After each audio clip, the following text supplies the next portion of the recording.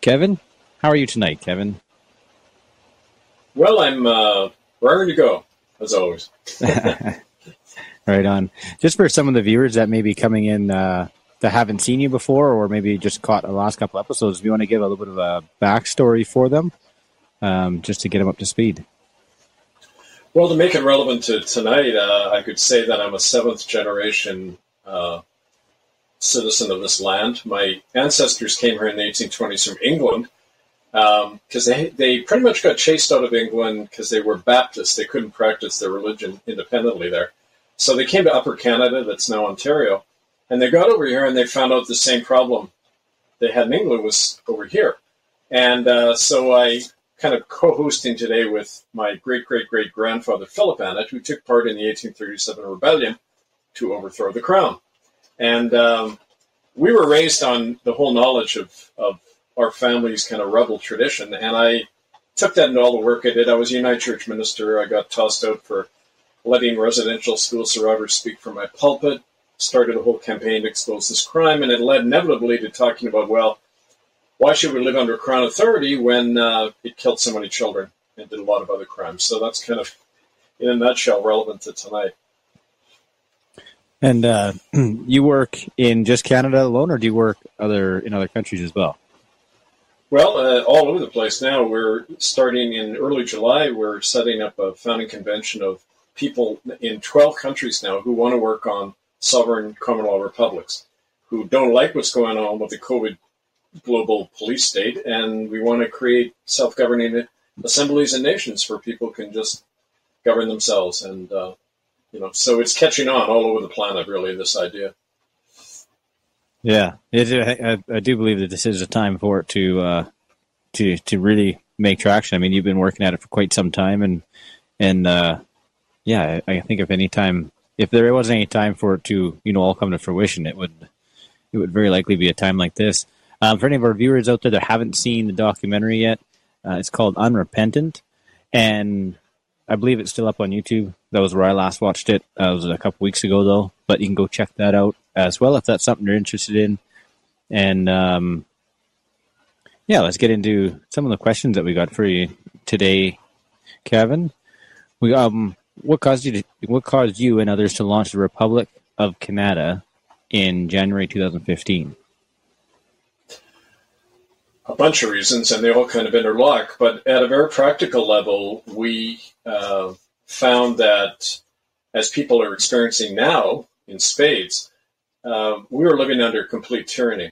About a third of the delegates to our founding convention in January 2015 in Winnipeg were Indigenous. And they had been battling for years with the fact that they'd never relinquished their sovereignty. And they were trying to get out from under this genocide that had killed so many of their children in these death camps they call residential schools. Also, we had conducted a common law court trial in Europe in 2012, 2013 that found Queen Elizabeth guilty of crimes against humanity. And under that ruling, as the head of state of Canada, she had no more lawful authority in this country. So at that point, under international law, we need a new jurisdiction. We need a new nation because the old one has been criminally convicted. There are a lot of different reasons, but I think a basic thing we all realized was that morally, we shouldn't have to live under this kind of culture anymore, this kind of system that has been committing genocide from the beginning and is now inflicting it on everybody through the COVID police state.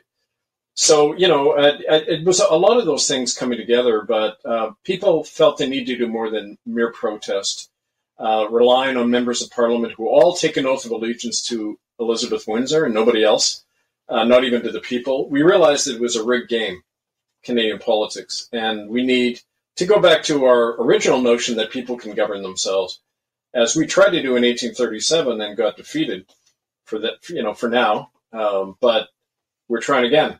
And there was an opinion poll done in 2014, and 58% of Canadians said they want a republic. They don't want any more ties with the British Crown. It's an anachronism, to say nothing of the fact that the Crown owns everything in Canada, including your home.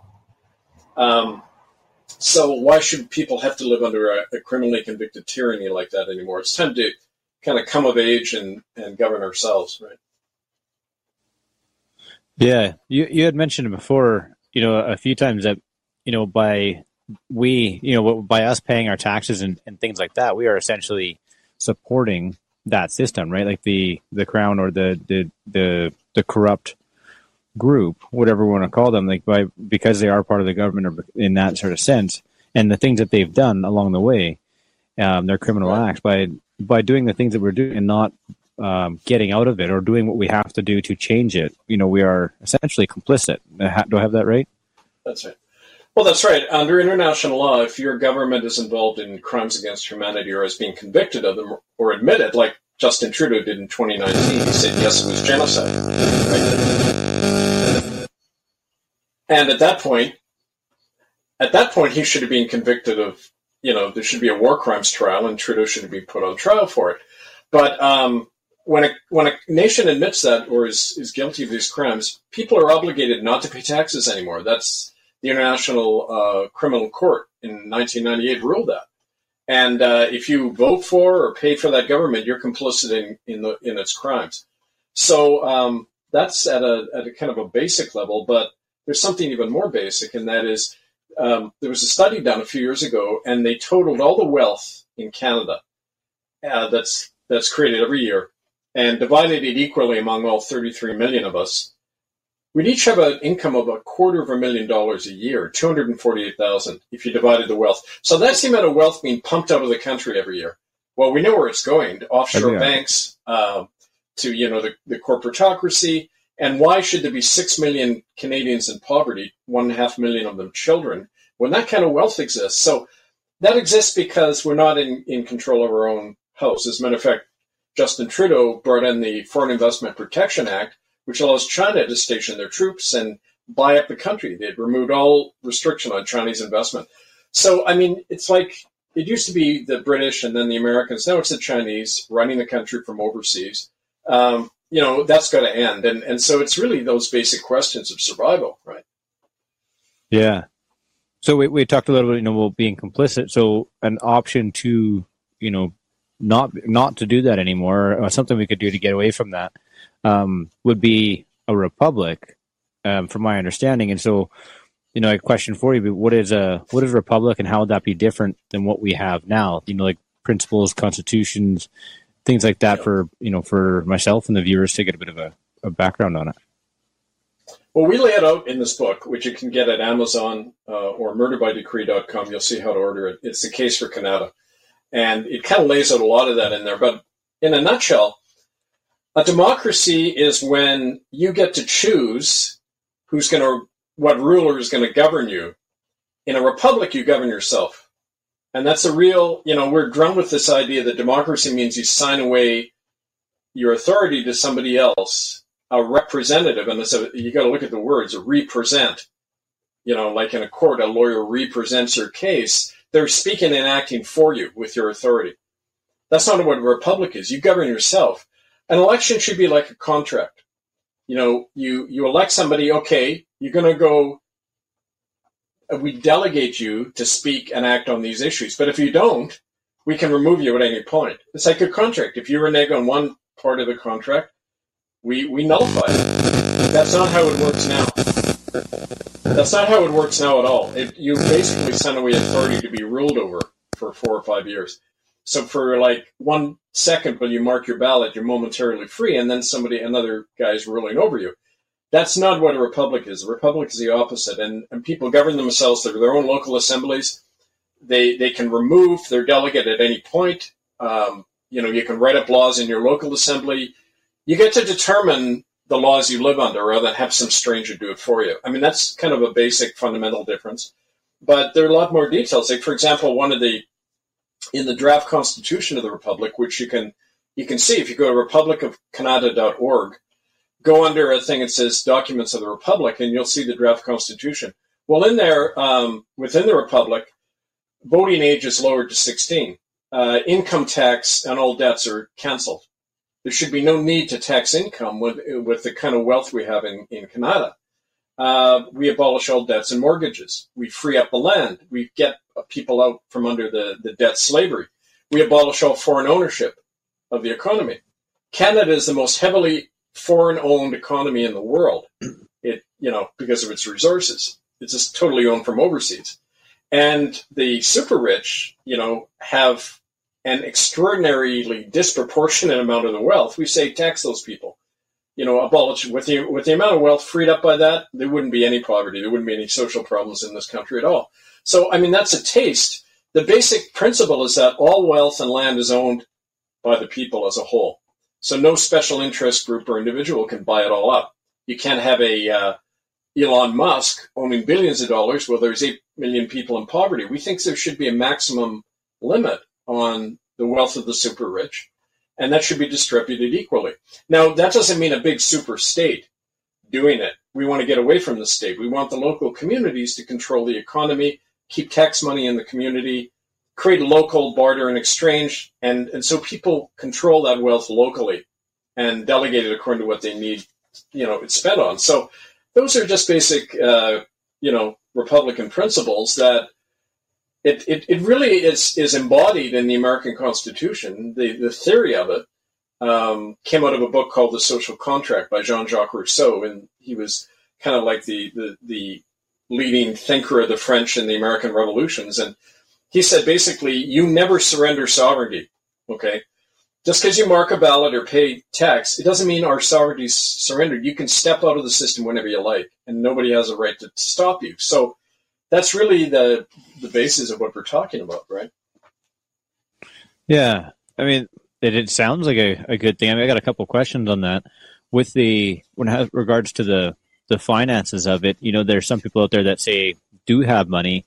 Would they be not interested in a republic because of that factor of that they could be capped at a certain level, or is it just for would it be more so be for the, I guess you call them ultra rich, of people that have billions and billions and billions? And I'm not even sure that they get it themselves. I think there's some other stuff going on behind the scenes there for one person to get that way.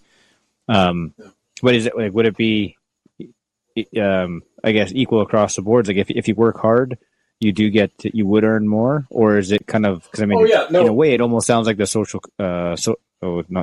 communist. No. Yeah.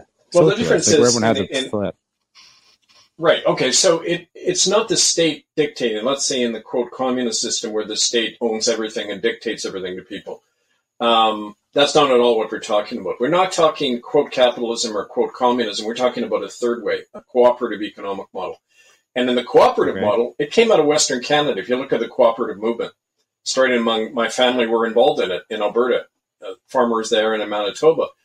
The farmers all get together and pooled what they had so that they couldn't be ripped off by the banks and the railways, right? When you pool the wealth, people naturally share. This is our understanding. There's no need in a cooperative society where one guy would feel the need compulsively to have all this wealth. I remember there was a great quote by, if you remember Andrew Carnegie, who was this multimillionaire in America, right? He owned all these steelworks, the Carnegie Library. They're all endowed. Well, he was a poor Irish kid who made a lot of money in America. And he said, if you die rich, you're a failure because your wealth should be given back to the community. You should be building libraries and schools. People naturally do that. So people with a lot of money are naturally going to do that. They don't have to be forced. And we rely on that, right? What has to be forced is when you have a small group of people who think they own everything, kind of the Bill Gateses of the world and the big pharma and that. They've got to be restrained. Mm-hmm. And you do that through local self-governance, where they will never get the chance to do that because the people control everything. We need economic as well as political democracy, right? That's kind of a given. Like you wouldn't give somebody 10,000 votes in an election, but you give them $10 billion to buy politicians with. So how can you have a democracy in that bloated system where a few own most of it, all the wealth? So we're just trying to redistribute it, but naturally, democratically, in a cooperative manner, rather than imposed by a super state or super corporation or anything outside of the control of the people. Mm-hmm. That makes more sense. Yeah. One more question on that one before we move on there. In that, maybe it just slipped my mind. No, when people are in the situation that we're in now, there's a certain level of comfort being they're having a parent figure. So when it comes to a republic, right, do you see that there'd be any hesitancy in people that they have to be their own maker, essentially? Do you think there'd be hesitancy? I believe there'd be some people that might be a little bit terrified of that, regardless of whether it's a good thing or not. It's a really good question because we encounter that all the time, Chad. We bring assemblies of people together, and then we say, okay, you can now write laws for your community and talk about how you want to govern your community. What do you see? What do you want to see in your neighborhoods? You have the right now to form laws and then enforce them. People hold back because it's like I remember I had an example of this when I was a minister in Port Alberni. We got donated 2 acres of land, and we had a big food bank in our church, hundreds of people, mostly native, using it every week. And I said to people, okay, here's seeds, here's tools. We got this land, let's grow our own food. People are all excited. In the first week, we had about 3 dozen people out there working on the land. It was great. We were working the land together. It was beautiful. Second week, we had about 2 dozen. At the end of the month, we had 5 of us working it, right? Because we live in a system of intergenerational dependency and poverty. People are used to getting the welfare check. It's easier to sit in front of their TV and get the check and be dependent. People are raised in that condition, and a lot of us don't want to be self-governing, right? We prefer that comfortable slavery. So yeah, it'll be an uphill battle, but there is a minority of us who are the other way, who believe that the highest virtue and joy is to serve the community, to rise above our simple base apparent needs, and find that higher commitment and joy in the loving service of one another.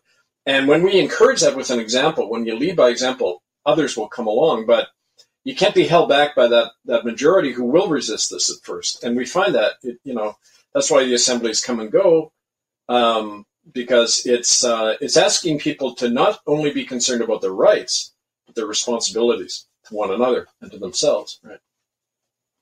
Yeah, that's interesting how you said that at the end, the rights and responsibilities. I think that a lot of people, or people in general, ought to pay more attention to their responsibilities than their rights. And I think a lot of issues in society would not be the way they are if people looked at their responsibilities and not only, cried about what their rights are. I mean, our rights are important to an extent, but it seems like people fall back on that all the time as I have my rights. And it's like, well, you also have responsibilities. So, pull up your socks and go do something about it instead of, whining and complaining. And, from what you're doing here, that's exactly what you're doing is you're moving forward with the Republic with a solution. I guess an easy way to say that would be, solution based rather than problem based, and just shouting about rights, I think, is kind of problem based, whereas going out there and doing something is based in solution. Well, that's what we say all the time. I say to people often in workshops we do and everything, when assemblies are forming, I'm saying, when you form, it doesn't even matter what you do at first. As long as you try something, start something, even as a community garden, learn together, and then you'll see what needs to be done in your communities. You're your best judges of what you need. But when you think of even the way that our society defines rights, it's always getting something like a gift. And that's, in fact, how rights are defined under the present crown system, which is why we have to get rid of it. The Charter of Rights is the old Roman feudal notion that a right is a privilege given to you by a ruler, and they can take them away at any point, like they're doing now, right? Oh, you can't gather anymore. You got to wear this muzzle on your face. Because that's the old notion that it's a privilege. It's not born in you. But the Republic notion is, my liberties are born in me. You can't take them from me. They only exist when I practice them. But a lot of us don't practice them. We're like a kid waiting to be given a gift. Like, give me a right. Well, it's not a right when it's given to you. It's only a right when you naturally practice it, right? Like freedom of speech doesn't exist till you do it, right? Right. Yeah, I definitely agree with that. Yeah, and I like the practicing it rather than having being the ruler style or the Roman style of like there's a ruler, they say I get this right, and so now I get it. It's like, no, I'm a human and I believe my rights are given to me, from birth or from God-given rights, so to speak. So moving forward here, what is we went through a little bit about what a republic is. So I think you kind of alluded to it, but has a republic been attempted before in Canada? And if it was there consequences, or how did it work out? Well, like I said, good old great-great-great-grandfather and a lot of other people tried it. You can read about it. A lot of this has been edited out of the Canadian history books, naturally, because the Republic attempt back then failed.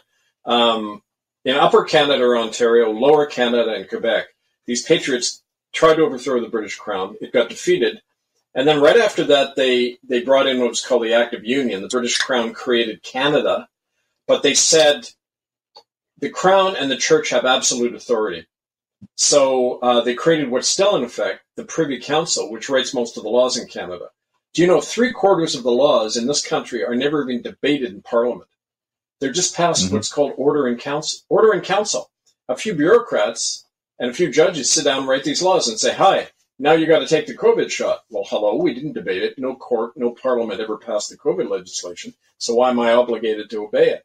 Just because some stranger tells me to? That's not right.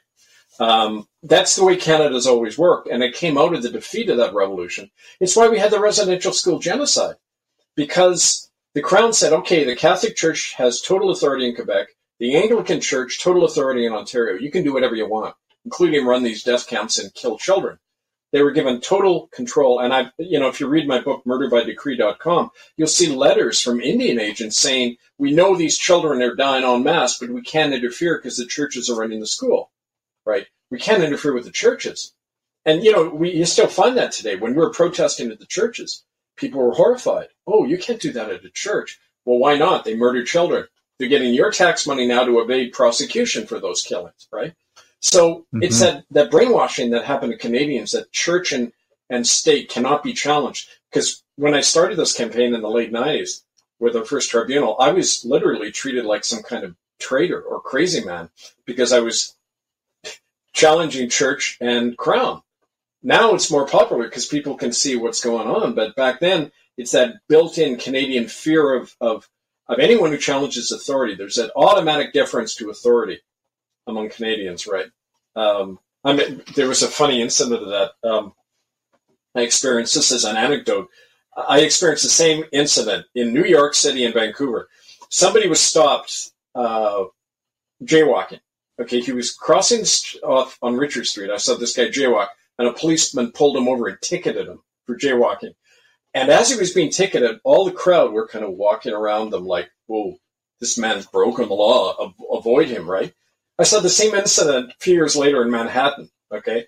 And a crowd forms, and they start yelling at the cop. They're saying, leave that young kid alone. What are you doing picking? They take on the cop. And I rarely see that in Canada because, you see, Americans were raised with the idea that you guys are answerable to us. That's we create the government. You're our paid employee guy, the cop. Whereas in Canada, this authority figure just shouldn't be challenged. And that's the mindset we're dealing with all the time. But that's beginning to shift. And you got to remind people about their own roots, though. You got to remind them of that. This system was a crime from the beginning, and now we have to overturn it, or rather turn it right side up the way it should have been from the beginning, right? Yeah, I do believe it is turning, and people are getting a bit more of a voice and a backbone, and seeing that it is a corrupt system. That politicians are supposed to work for us, right? We're not supposed to be under their control. So would there be a big difference in how the Republic was attempted last time compared to how it's being attempted this time, or how it's being pushed forward this time? Would there be similarities or differences? Well, the first time, there were kind of two wings. There was the kind of a guy called William Lyon Mackenzie in Upper Canada and Louis-Joseph Papineau in Quebec. They were professional politicians. They tried to bring in legislation giving Canadians more control, kind of decolonizing it, removing the Governor General, who still runs the country, by the way. The head of state is the Governor General. He can remove the government at any point. It was that way back in 1837. It's still that way now. So they were saying, let's do the traditional political route, but it didn't work. Every time William Lyon Mackenzie got elected, he would be literally thrown out of the Upper Canada legislature by what was called the Family Compact. There were a bunch of Tories, bankers, bishops, and bureaucrats who ran the country, like they still do. And every time Mackenzie got elected, they just threw him out. On the other hand, you had among the farmers who kept electing these guys, they said, to hell with this, we're going to pick up arms. They had a more kind of direct action approach, and they said, look, it was like the American Revolution. These people already owned their own land, their own farms. My family were living out in what's now Western Ontario, right among the Chippewa natives. They were living alongside them, way out in the woods, and they were self-governing. And they said, "There's no need to have the crown over us." So they took up arms directly, and you got the same tendency now. The people on the bottom tend to look for immediate solutions. The professional politicians think you can work it out through the system, but everything reached a head, and they had that kind of temporary meeting of interest, and they acted together. But again, it wasn't coordinated, and it got defeated by the British military. They didn't have the organization and the roots that the American Revolution had.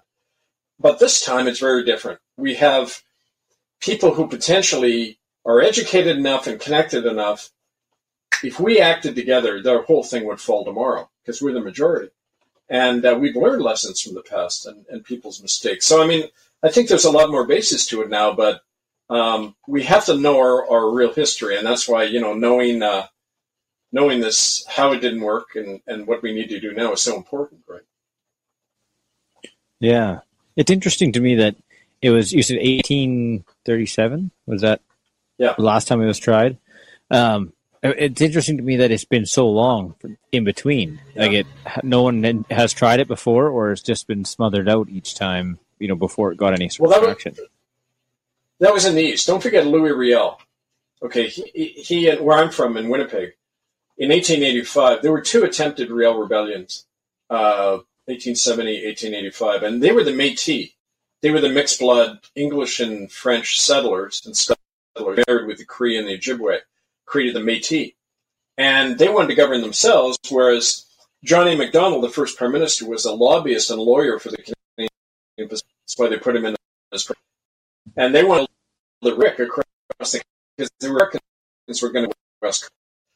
So to build this railway, and the Métis were in the way. So they fomented war. Riel set up what's now Toba around the settlement, and there's they were defeated militarily by the British Army, the Canadian militia.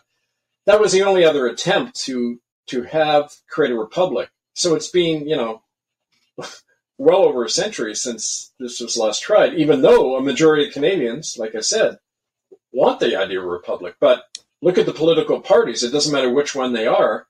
They all take an oath of allegiance to Queen Elizabeth and her descendants. They're tied by that oath to be agents of the crown, not the people, right? Mm-hmm. Yeah, very much so. So, moving forward, how are you building a republic, and what successes and failures have you encountered? Like, what would that? Yeah, how is it moving forward? Is it making progress? Is it gaining ground? I know you touched on it a little bit there, but it's been up and down a lot. It's been really encouraged by the COVID police state over the last 2 years. Our membership increased over 10 times when the COVID measures were brought in. We've attempted to build assemblies in local communities to start building up the republic from the grassroots. We are in July. We're convening more of a national convention, and with links, around the world, people in other countries working on the same idea of a republic. And so it's really up and down a lot. But what I find even more encouraging is that the idea is everywhere. And you find that in history. Revolutions, right up to the point at which things change, people often say, well, look, there's no indication people are changing here, right? That's because we don't see most of the change happens beneath the surface. It happens beneath the conscious mind in people. An idea starts turning around, and then one day it's like the 100th monkey. Everybody has the idea. Everybody welcomes it in, right? Like 20 years ago, we were the only people talking about genocide in residential schools. Now everybody uses that word, right? You say something and you act on something long enough, and like Sun Tzu says in The Art of War, you set the train of battle. Your enemy always comes around, no matter how big they are. You just keep on your purpose, and it'll change. We're finding that happen. More and more people are talking about. As a matter of fact, the mayor of a few years ago in Victoria, BC, said she was disavowing her oath of allegiance to the crown. The Bloc Québécois MPs have all done that. They don't take the oath. NDP leader, I'm sorry, I forget his name. Jeet Meg Singh or something like that. Yeah, he's a Sikh fellow. Right. He said the Crown's an Jagmeet Singh. He said the Crown's an anachronism. But if he's then going to go to the next step and say, okay, now we need a constitutional republic, let's have a convention, have delegates, toss out the Crown, they're not doing that because it's like the native chiefs on the government payroll. They're not going to get rid of the Indian Act because that's their bread and butter, even though it's oppressing their own people. Same with politicians in Canada. They're not going to move against that until they can see the tide is shifting. And it is shifting. I see it everywhere. I speak in a lot of communities, work with a lot of people, and everybody's on board with this idea. But like you said, they lack the confidence to be able to say, okay, now we're going to do it. Because they're still working. You know, it's like my dad said, he was in the Korean War, and he said, as an American, he said, when you're a new soldier in combat, you always think you can fight without getting harmed. So guys are always ducking down to avoid the bullets. And then after a while, you realize to defend the guys next to you, you've got to disregard your personal safety and just fight. And I'm seeing people reach that point now with all the truckers convoy and the COVID protests and everything. People have said, enough is enough. I don't care what you do to me. I'm not going to let you do this anymore to our people or my children or whoever, right?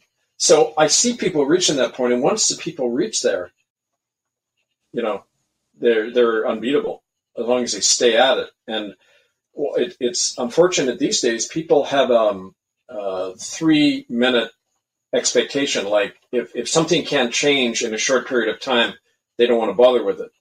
We need a long view on this. We've got to realize this is a long-term struggle. Our children are going to be fighting this battle, but we've got to start it now, right? Yeah, very much so. I like that analogy there with with people standing up. In battle, individuals thought that they could fight without getting hurt, and then eventually they get to the point where they know that they have to fight for something bigger than themselves and not worry so much about their own situation. And I do agree with you. I see that in a lot of places. I see it in in Ottawa. We've seen it, and in many other places as well. You just see in people now, when someone calls them a conspiracy theorist or they calls them, whatever, they're like, yeah, I am. And, and it takes people, the person that's calling them out, they're like, kind of like taken aback because before that was people, if they were called a conspiracy theorist, they try and explain it. And, a lot of people just say like, no, because they know that it's coming, that people are seeing more and more of this information come out. And what doesn't matter what they call, get called, it really doesn't make a difference, right? And they can beat those people up all they want, but it's coming. And the tables are turning, I do believe. Well, having been the target of a state-sponsored smear and blacklisting campaign for over 25 years, I can tell you, there's an old saying, I don't care what you call me, just don't spell my name wrong. Because you want to attack me? Thanks for the free publicity. Bring it on. That's why, when the churches first began to go after us for talking about their crimes, I remember there was a newsletter at the Carnegie Center in downtown east side of Vancouver, and they were printing all my stuff. The Anglican and the United Churches contacted them and said, this is unfair. We don't think you should print Kevin Annett's stuff. And the editor, Paul Taylor, offered them space to rebut me, and they said, no. We don't want to talk about the issue. We just want to silence Kevin Annett. So that's because they don't want to talk about the issue because it condemns them. That's why they've never sued me in 25 years, because they don't want this issue in a court. They don't want this on the public record. They just want to defame and discredit and attack from the shadows, right? That's what people do when they're involved in a crime. And the government's the same way. They use force and intimidation rather than open debate and exposure, because they're in the wrong and they know it, right? Yeah. Yeah, it's very much the thing, again, with today. People don't want to debate things. They just want that to, one side wants just the problem to just all of a sudden be solved, like that 3-minute solution you were talking about. And the other part wants everybody censored. And it's like, well, that isn't going to get anything figured out. Well, not in a good way for the people anyways. Right. So how does the Republic of Kanata relate to Indigenous people, and are they involved in the Republic? Well, it's embodied right in the flag. Like I said, a third of our delegates are Indigenous. The flag, for people who don't know, it's the 3 stars, the founding nations, French, English, Indigenous. And the blue lines represent what's called the Tura Wampum, which was the original treaty signed between our peoples. And it said that they represent like a canoe and a ship going down the river side by side. And the idea was that we would share the land together, not one over another, but in equality, which was the indigenous model. That's what Kanata means, or Kanata. It was a Haudenosaunee or Iroquois word. Kanata meant where everyone sits as one around the council fire. In the longhouse, nobody was over anybody else. Everyone had a voice. Everyone was equal. That was their model of democracy, But in Europe, the only model they had was a ruler tells you what to do. Maybe you can vote for the ruler sometimes, but you're still being told what to do because they're all slaves. And so the indigenous people have been part of a republic from the beginning. What our model is, if you read in here and on our website, republicofcanada.org, you'll see that we believe in a federation of equal nations. So Kanata is going to be not what you have now, where Native people are subordinated to Crown authority. We have equal nations. So in the areas, like we've already signed a treaty with the Chilcotin people. That's central British Columbia around Cornell, the central kind of area in BC. This treaty was signed last month. What it says is we are going to recognize each other's nationhood. We're going to have mutual treaties and trade and protection. And that way, it's like what Yugoslavia used to be. There are all these nations federated into one parliament, one legislature, so that you have that kind of equality. So indigenous people are an integral part of Kanata. They gave us the name, the philosophy, but it also comes out of our own traditions in common law in England and other countries that said, look, this is really important. In 1649, you remember Cromwell cutting off the head of the King Charles. There were two acts of parliament that came in January and March 1649 after they overthrew the king, because the king had tried to wage a war against his own people to destroy the power of parliament. And he had the backing of the Catholic Church and foreign powers to do that. So he said, you're a traitor. They tried him. They cut off his head. Then they passed a law that's abolished monarchy for all time in England. And it did away with the House of Lords and the monarchy. And it said anyone who tries to reimpose the monarchy is committing an act of treason against the people. 11 years later, his son overthrows Parliament, the Puritan Republic, in a military coup. But that wasn't legal. That wasn't lawful. It was a coup. So they create what's called a de facto power, but not a de jure power. The monarchy in England has not been in existence since 1649. The power that pretends to rule over Canada and the whole Commonwealth in England is an illegitimate power. It's never existed. That's why when we say, how did we create the Republic? We've always been sovereign. We've just had our minds confused thinking there's a thing called the British Crown. It's never been there. It was lawfully deposed in 1649, and it doesn't have any authority to rule over Canada or anywhere else in the world. Native people recognize that. That's why they signed the Tura Wampum Treaty. We're going back to that. We're saying we've always been sovereign. We're reestablishing what was created in England and what the Native people have inherently, our own sovereign jurisdiction. So, I mean, it's kind of a long answer, but it's really why the indigenous tradition and ours are like that when it comes to self-governance. Yeah, that's very cool. I had no idea about that you're talking about with the coup and de facto leaders and stuff. So like we have, or the crown hasn't really been in power or anything back since the 1600s, which means that we don't. It's all an illusion. It is an illusion. It's like a corporation. It's a corporate fiction. Your capitalized name on all the government documents. It's not you at all. It's a corporation created at birth when your parents registered you. And every time you get a government letter, the first thing you say is this addressed to me or to the corporation? And they hate it when you ask that because they can't answer it honestly, right? It usually causes their machine to start sputtering and smoke coming out when you ask that question, right? And the same is true about the crown. They say, well, show me the crown. What is it? It's the City of London banking cartel. Elizabeth Windsor is just a woman. She has no authority over us. She's a criminally convicted woman. And so she can be arrested on sight, just like the Pope can be or any of these other people. So that's coming out of our natural-born sovereignty, and which was recognized in those acts of parliament in 1649 that have always governed us. So we have the precedents, as a lawyer would say. There's all the precedents there. It's just a matter of acting on it. We have the means. It's a matter of the will and the consciousness. And that's the first thing to gain back, the real awareness of what we're in, right? And what's an alternative. Mm-hmm. So when we talk about republic, is the United States a republic? Is that a thing? It used to be. In 1776.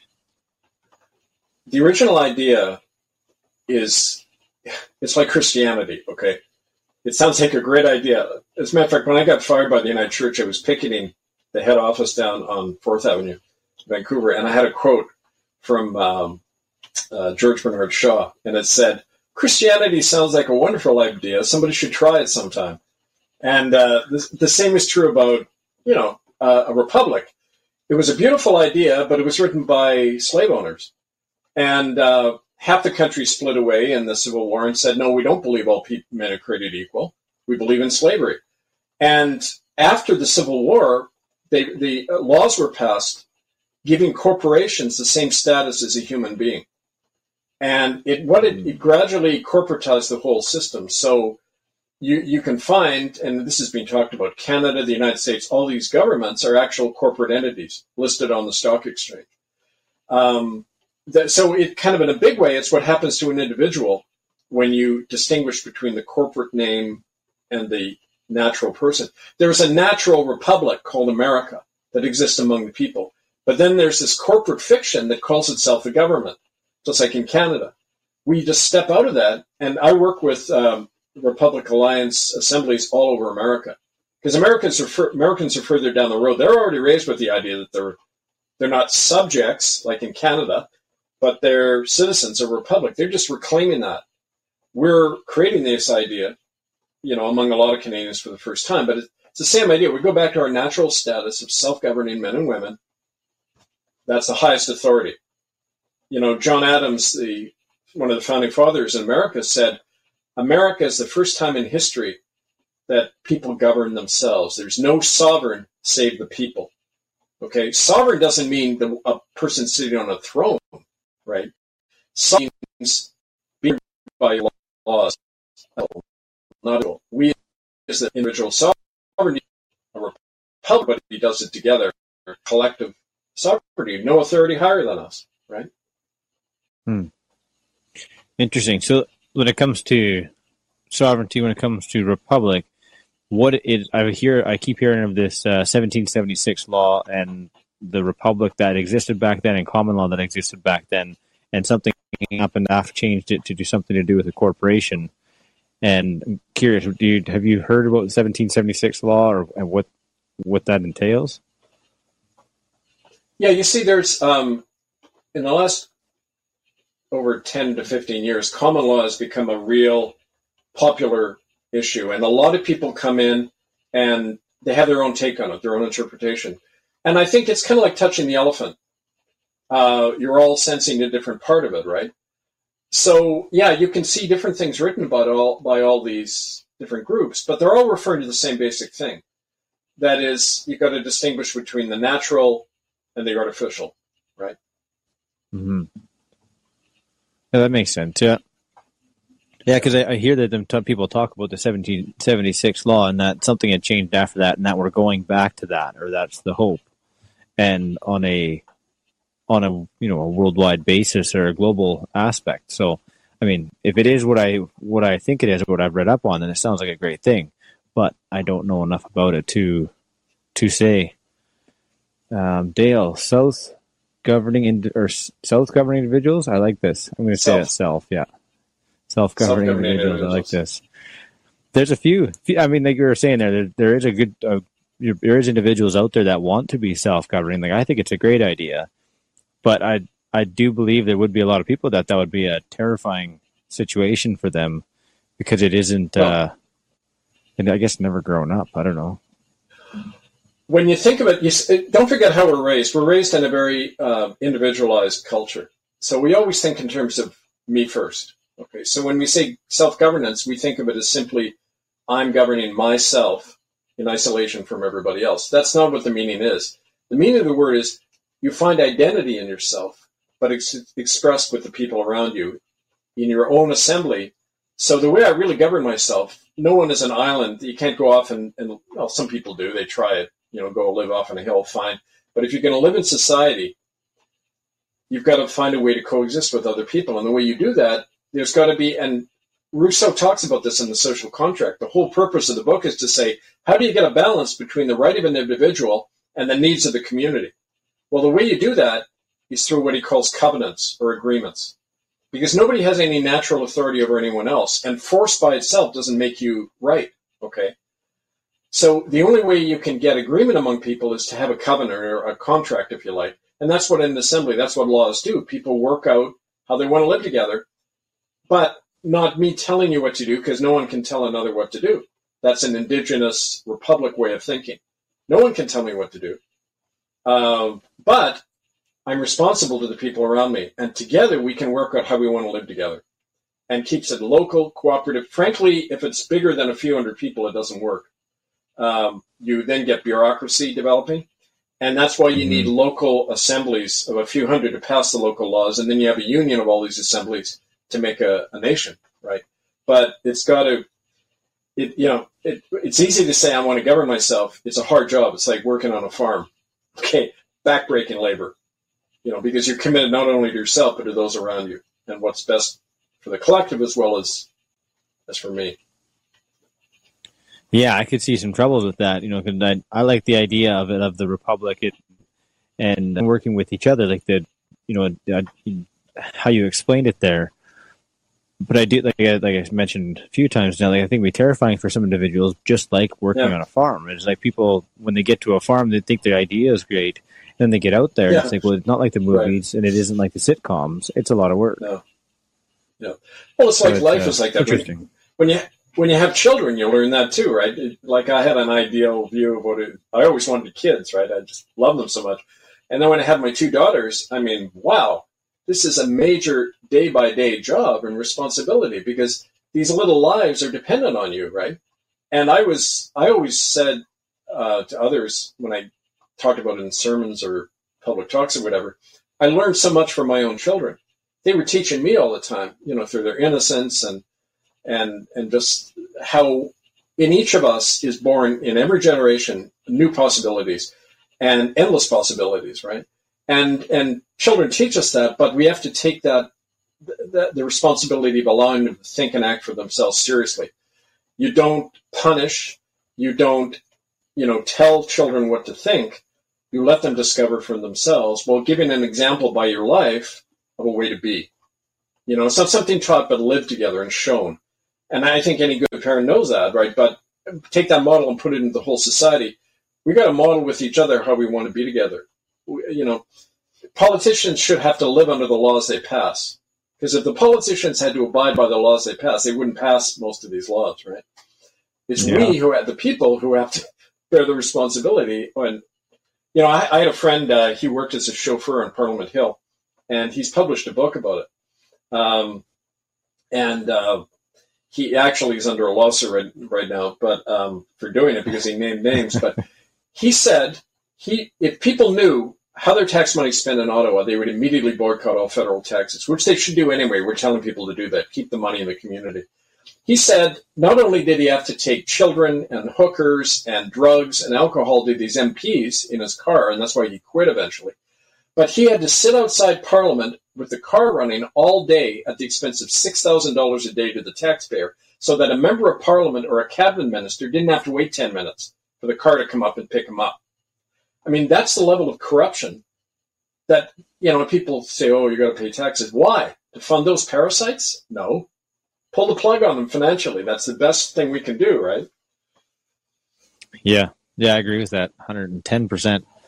I like what you said there about the children, is not to teach them what to think, but, more so how to think, and giving them an example by, one's own life.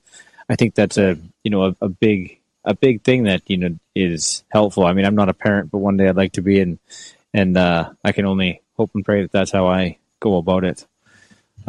Okay, so you had mentioned China previously in having something to do with, the situation that we're in now. How does that all factor in? Well, I think China is the biggest threat in Kanata to what we're doing.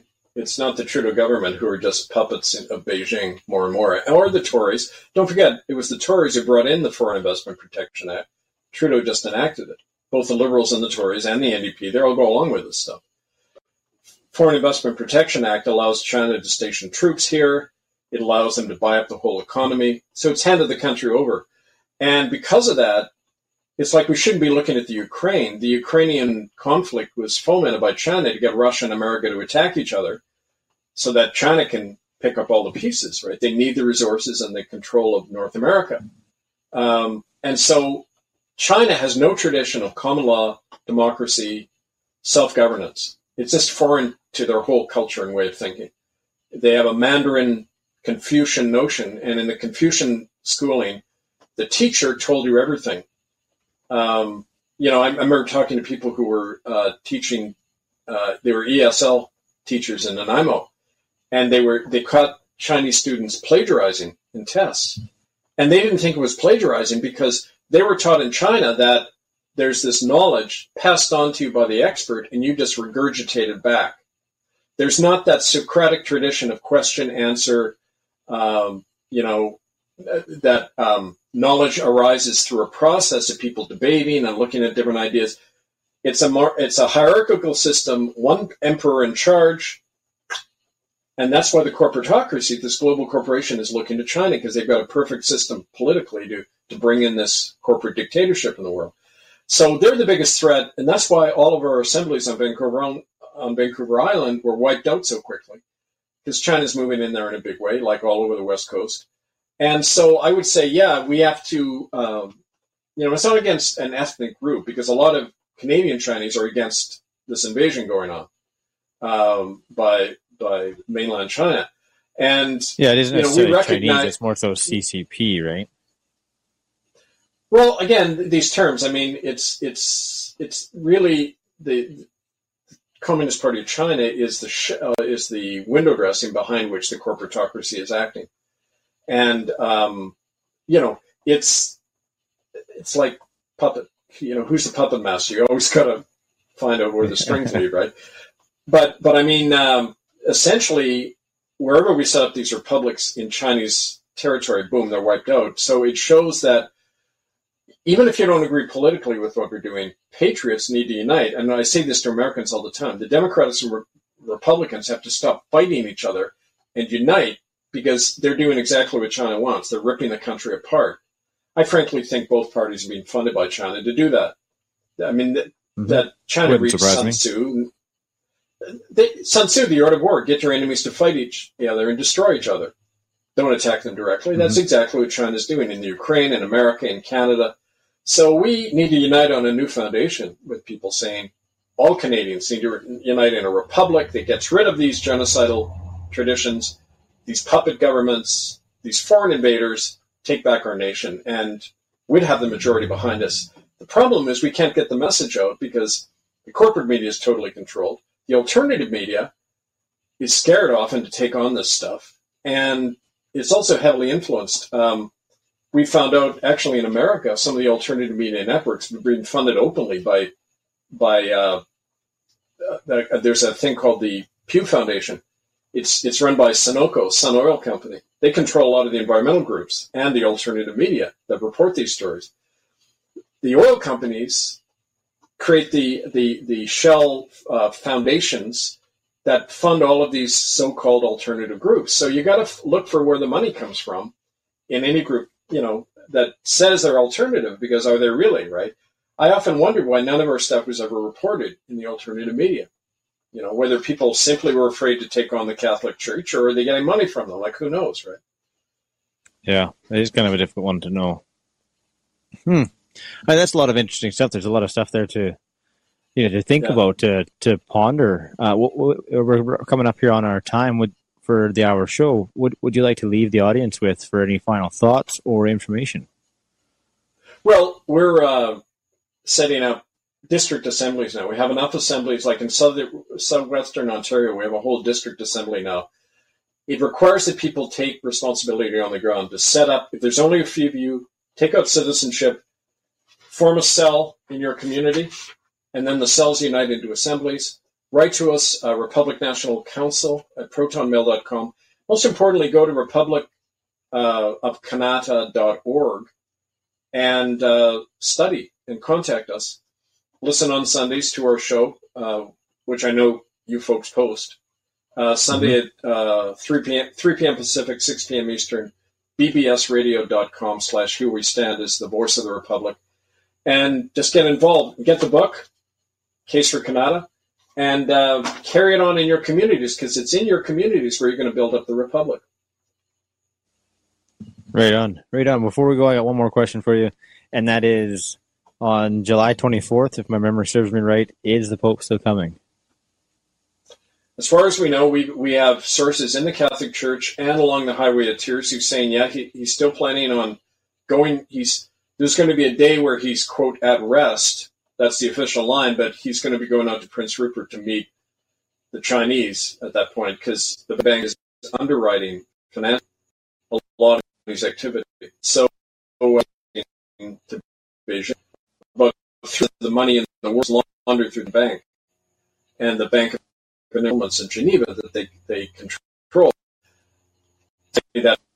So there were protests, the pro-Pope campaign. You can follow it of Kanata.org under breaking news. Just stay posted there. Very interesting. I'm excited to see what comes of that. All right, my friend, that wraps us up for the evening. Thank you very much for joining us again this evening. And like you were saying, Kevin, you are on our show, Not.TV, as well on Sunday evenings at the 3 p.m. Pacific and then 6 Eastern. And we've had you on multiple times now, and I'm sure we'll have you again, I hope. Well, as a matter of fact, I should do a little plug. We're starting a regular TV show on your network. It's going to be called Kanata Rising, and it's going to be Wednesdays and Fridays, 5 p.m., starting on hopefully July 1st. Very cool. Very cool. Yeah. There you have it, folks. There's lots to look forward to. If this is something that you're interested in the Republic, in Kanata, and all the work that Kevin is doing, and in Not TV itself, you can find it all there.